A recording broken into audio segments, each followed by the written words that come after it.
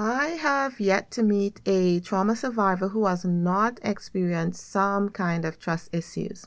And for some people, the inability to trust is more deeply impacting than for others. But generally speaking, when someone experiences situations that cause them fear, distress, or hopelessness, especially as children in their close relationships, it affects their ability to identify and experience what is safe. And this leaves the person unable to trust others and sometimes even to trust themselves. A big part of trauma healing requires safety and trust in relationships. And today, I want to address developing that trust in God first, as He is the ultimate source of safety, comfort, and holistic healing. And He can point us to the ones who we can trust on a human level. Let's get into it. Hey, sister friend, welcome to the Shades of Trauma Healing podcast. Do you want to overcome the wounds and impacts of childhood trauma that are holding you back in life? Do you want to get unstuck, begin thriving, and confidently living God's best in all areas? I'm Jenielle, a certified clinical trauma specialist, life coach, trauma thriver, and most of all, a daughter of God living loved and on purpose. In this podcast, I'll share trauma education, healing strategies along with biblical applications and motivational stories to support you in your journey toward trauma healing and thriving. So grab your journal, settle into your favorite spot, and let's begin. Let me start off by confirming that I know many people want to experience relational safety with other physical human beings as part of the trauma healing journey, and that is a 100% valid need. It's really important to develop this type of connection with others when healing from relational trauma. The issue is that as a trauma survivor, you got hurt in relationship. Now you don't know who to trust. You don't want to risk getting hurt again. You're afraid of being judged or not accepted, afraid of not being heard, or afraid of being misunderstood, and most scary of all, being rejected. The inability to trust someone else is one of the main reasons I hear why women do not reach out for the trauma healing help that they need. And I agree, it's not really wise to reach out to someone unless you know it would be safe to do so. Your experiences would have most likely taught you this, and it prevents you from reaching out because your mind and your body wants to keep you safe. And I get that. I've been there. I had trouble trusting other people too. I was so afraid of being judged. I was scared that no one would get what I was going through, or they would find some way to blame me or label me as being too weak or too needy, or worst of all, they would actually see through this facade of perfectionism I tried to present to the world. There were a lot of fears, is essentially what I'm saying. There was also a lot of pain, and I came to the point where I just wanted to experience life differently. I wanted to experience joy, emotional freedom. I just wanted healing.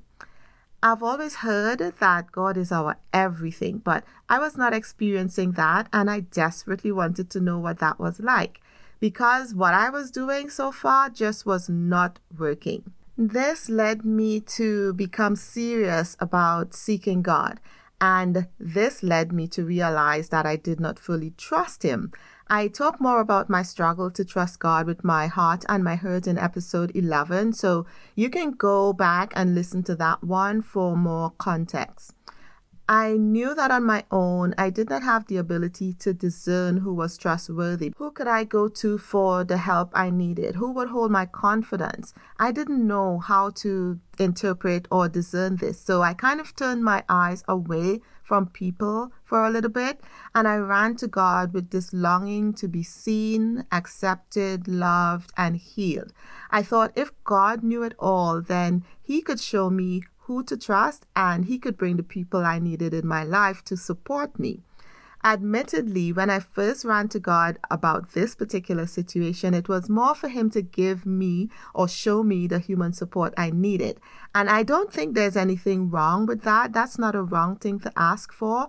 But what I do believe is that it's also important to develop that trust in God first, develop our relationship with Him first, and then let everything flow out from that. My journey to trusting God had 3 main steps, and I would like to share those with you in hopes that you would find them beneficial or you can apply them to support you in your journey of learning to trust.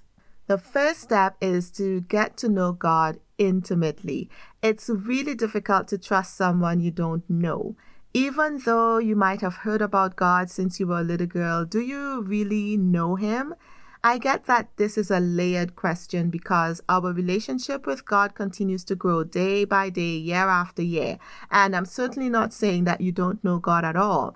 It is more along the lines of how intimately do you know Him and what is your personal relationship with Him like? To get to know anyone intimately, we have to spend time with them. And spending time with God means sitting with Him in His Word, digesting what He says, and asking Holy Spirit to give you the application, the understanding that you need about what you are reading. I found it helpful to learn the names of God and His characteristics, how He acts, how He feels about His creation, and what lengths He goes to just to be in relationship with us. I had to learn to spend time with God for who He is, not just for what He could do for me. And what I did is I created this playlist of songs that highlighted the goodness and the nature of God.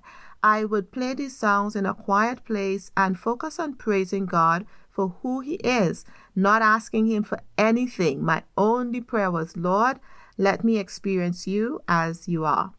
I won't lie, this was challenging at first because I wasn't used to it. Whenever I prayed, it was always going to God with my list of needs and wants. But with practice and consistency, I began looking forward to those moments where I just got to hang out with God as my friend, as my companion. In the very beginning, I started with this one song. At the time, it was the William McDowell version of You Are God Alone. And I chose that one because it's about 6 minutes long, and that's about all I could manage in the very beginning. And I really liked the song because the lyrics were on the sovereignty of God, and it allowed me to stay focused on Him, and it didn't take my mind into a place of asking God for anything. When I was not in the Word or spending the experiential time with God, I would ask God to keep my mind focused on Him and make me more alert to the God moments, when He was showing up in my life. It is so amazing what you begin to see when you are paying attention or when you are looking for it. I began seeing God show up in my routines, on my job, in my decision making, and I began to trust Him more as I saw He was consistently showing up. The next step is to believe you are worthy to be in relationship with God. This is an important one because many trauma survivors are left with a feeling of guilt, shame. They experience abandonment, and sometimes they learn to minimize their feelings because they were taught that they were not important or they had to behave just right so they didn't upset other people. Most survivors did this so they would not get beatings or licks, as we called it in the Caribbean. This was their learned pattern to keep safe.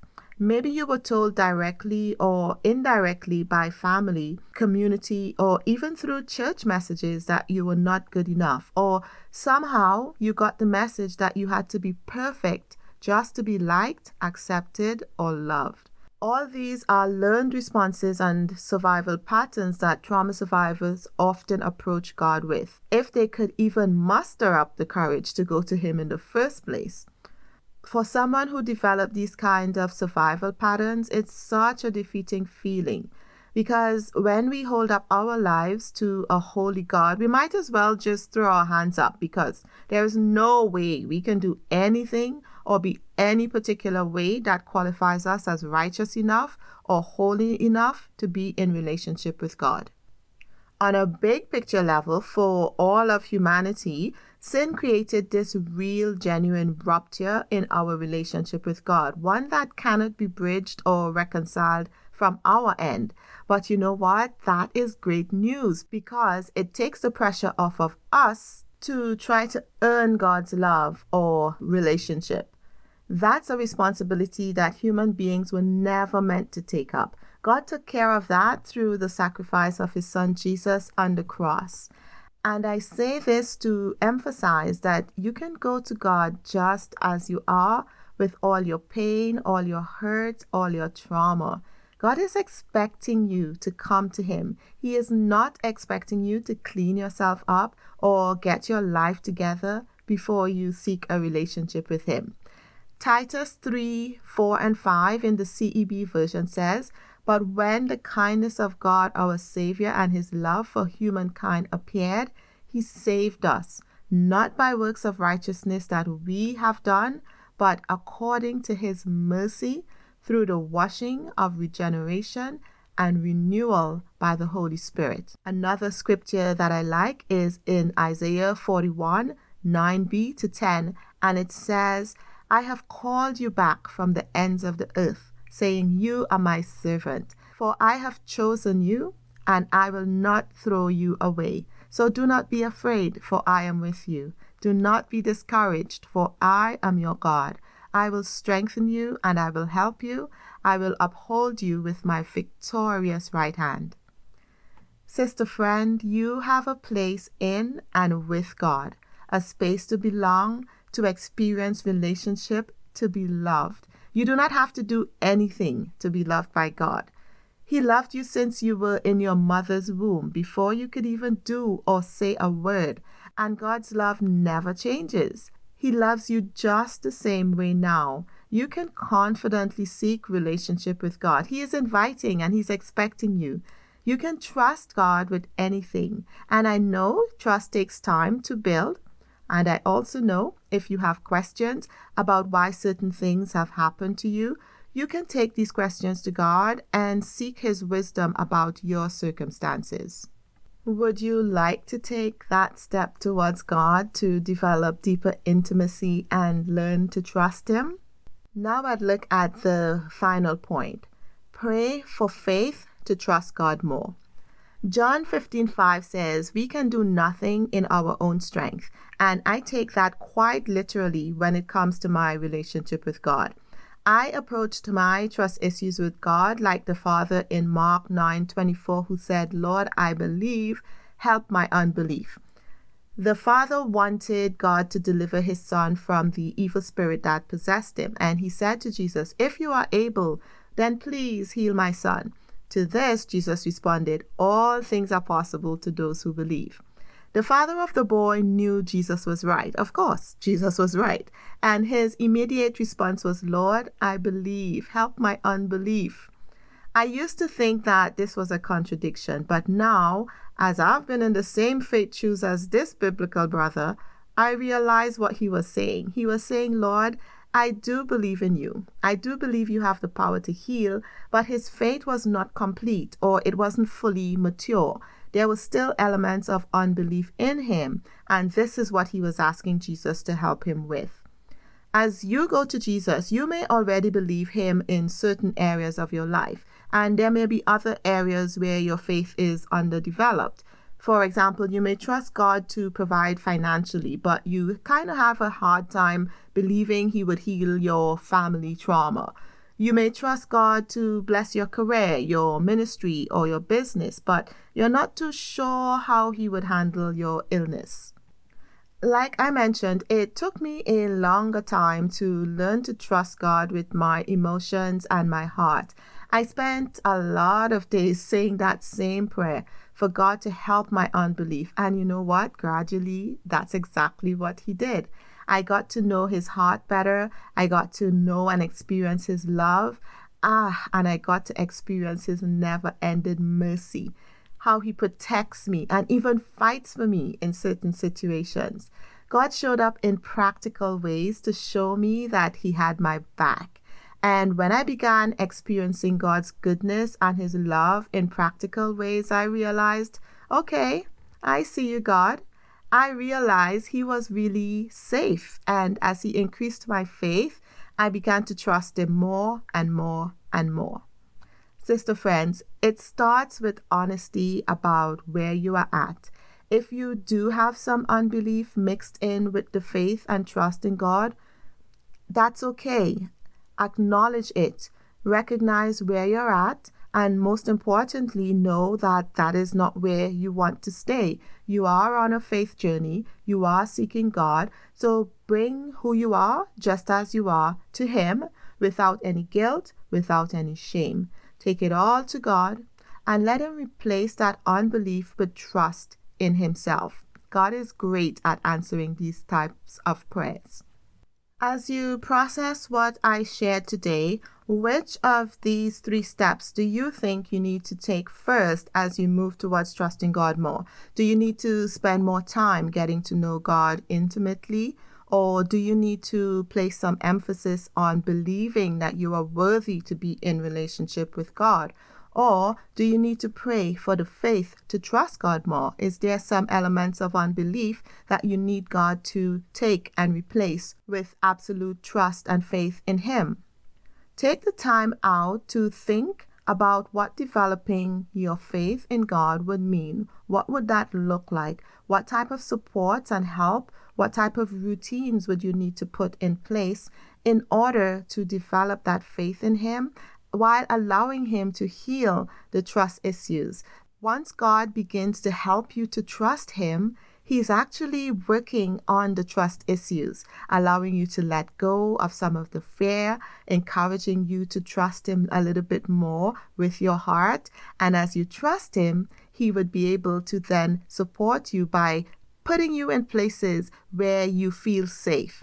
It's a beautiful process that you can experience, and it starts with letting God heal some of the trust issues by developing that trust in Him.